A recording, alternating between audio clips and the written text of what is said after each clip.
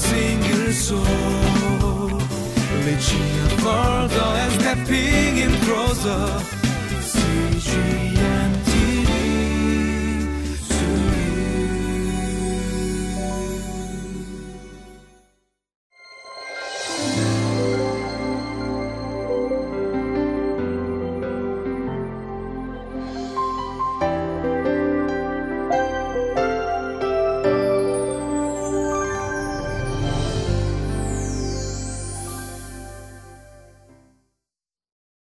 Good day everyone, and welcome to today's Living Life.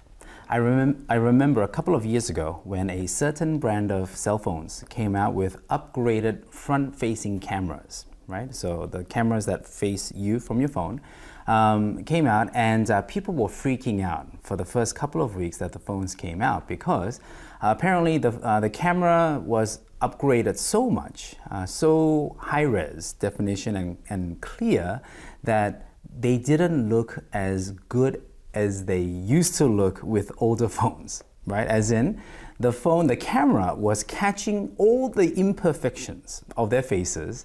It was too clear and being too real that they thought they weren't looking as good, and people were freaking about after taking selfies with the cameras, and they were hating it and they were regretting getting these phones. Now this versus some other phone, another branded phone that actually does like an automatic filter to make you look like whiter and so forth and kind of stuff. But I remember that episode and just kind of reading the article and laughing, and to me it didn't matter because I never used the front-facing camera anyway. But we have this need to look a certain way, and we are afraid when we are confronted even by the truth of what we look like. So let's read the passage today and then we'll continue.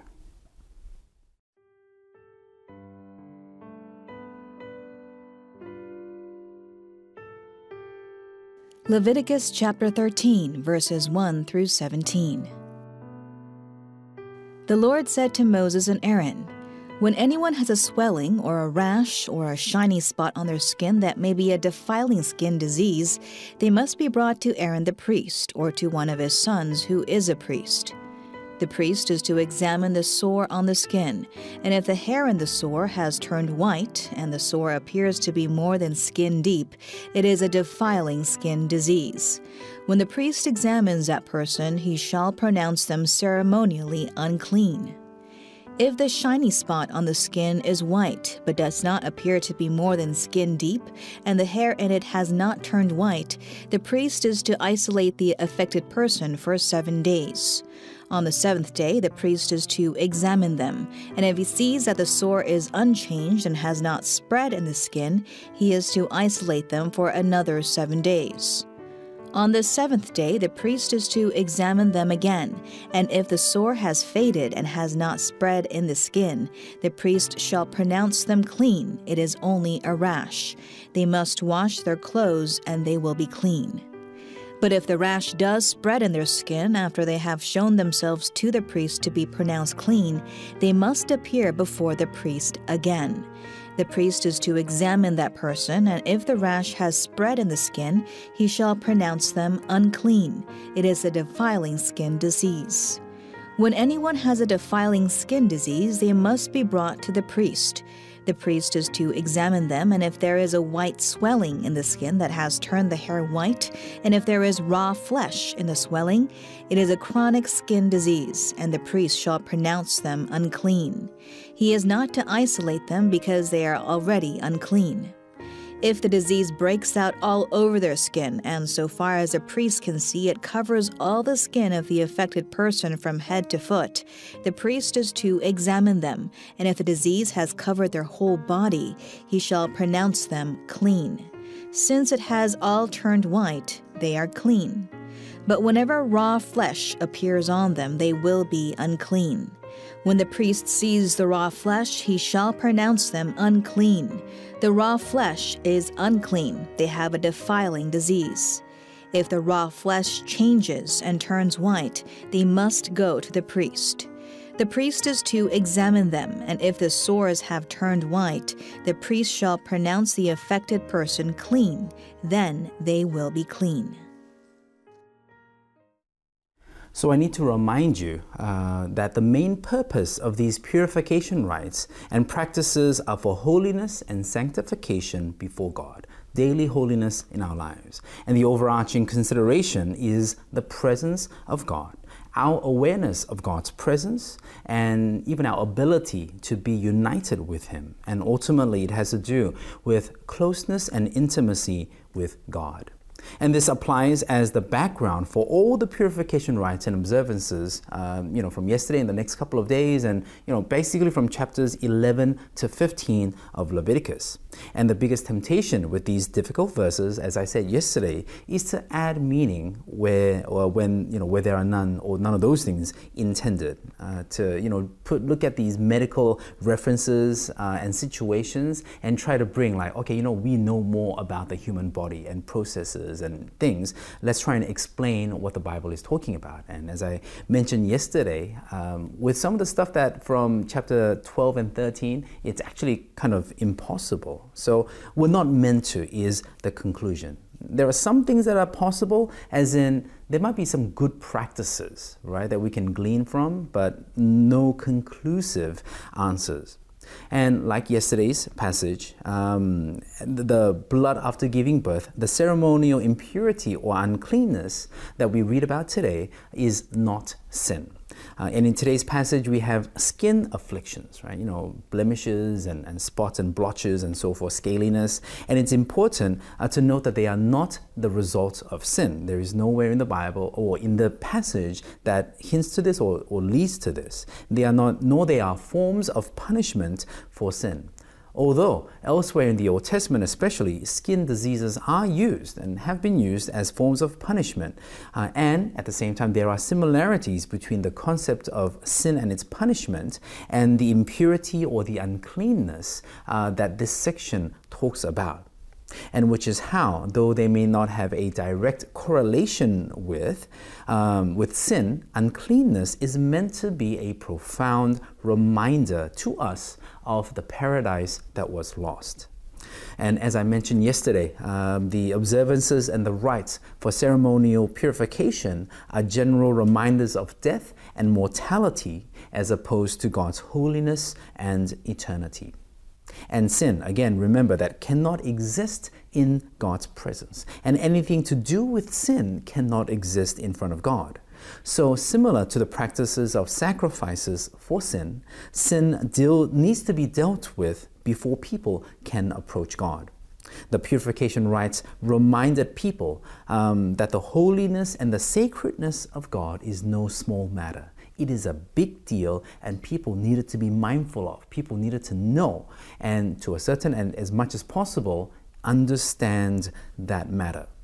The specifics of today's passage with the skin conditions and afflictions draw our attention to the deterioration of life and beauty as well. Sin has brought in death and destruction into God's perfect and holy and beautiful creation. So the purification rites regarding skin afflictions draw our attention to the marring of that perfection and beauty of God and His creation. And all of this is because of sin. And even though the skin afflictions are not a direct result of sin, they are indirectly the consequences of sin. So while it's not about looking perfect to approach God, the skin-related uncleanness makes us think about what it takes to be close to God. And what it takes is holiness and eternity, life eternal.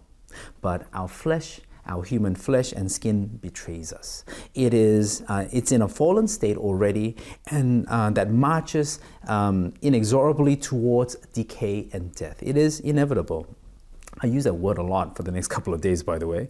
And you know what? We do know and think a lot about our flesh and skin. It is heavy on our minds. Practically speaking, we think a lot about our appearance, right? Our age and its effect on our skin and flesh, our appearance.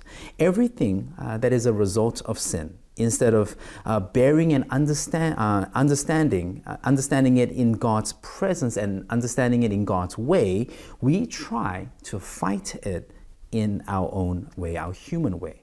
We bring our creative and inventive genius to bear on this problem to help us look more beautiful, and more youthful in the face of inevitable decay and death.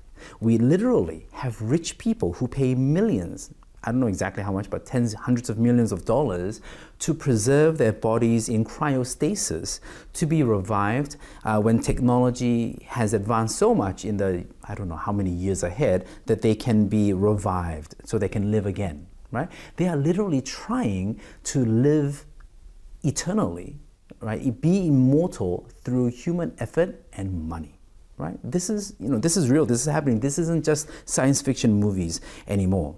And in this kind of context and state, the scripture teaches us to be humble and to submit ourselves, impurities, blemishes and everything, submit ourselves to God and let His word be our definition and the determination of who we are.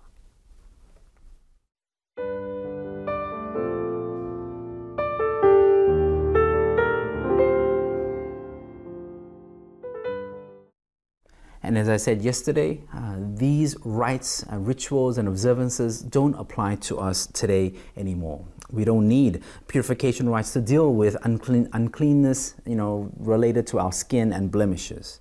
But it is a good understanding. But a good understanding of uncleanness can help us understand ourselves better, and especially in light of our relationship with God.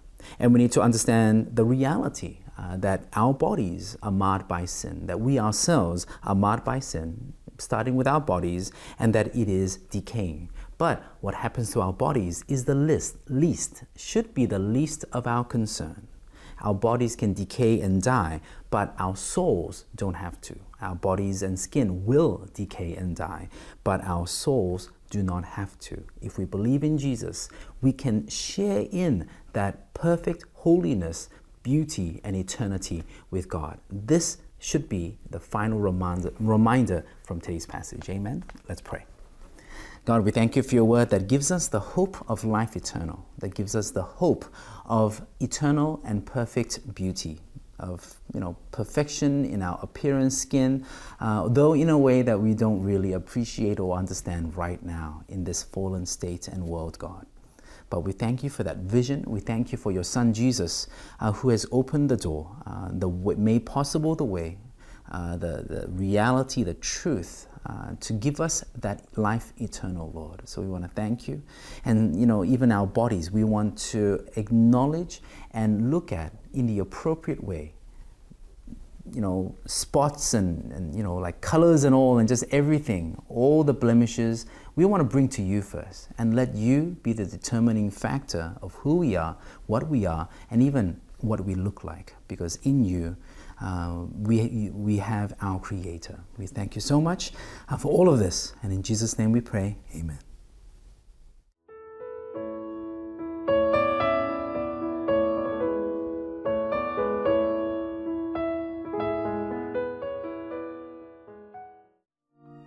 이 프로그램은 시청자 여러분의 소중한 후원으로 제작됩니다.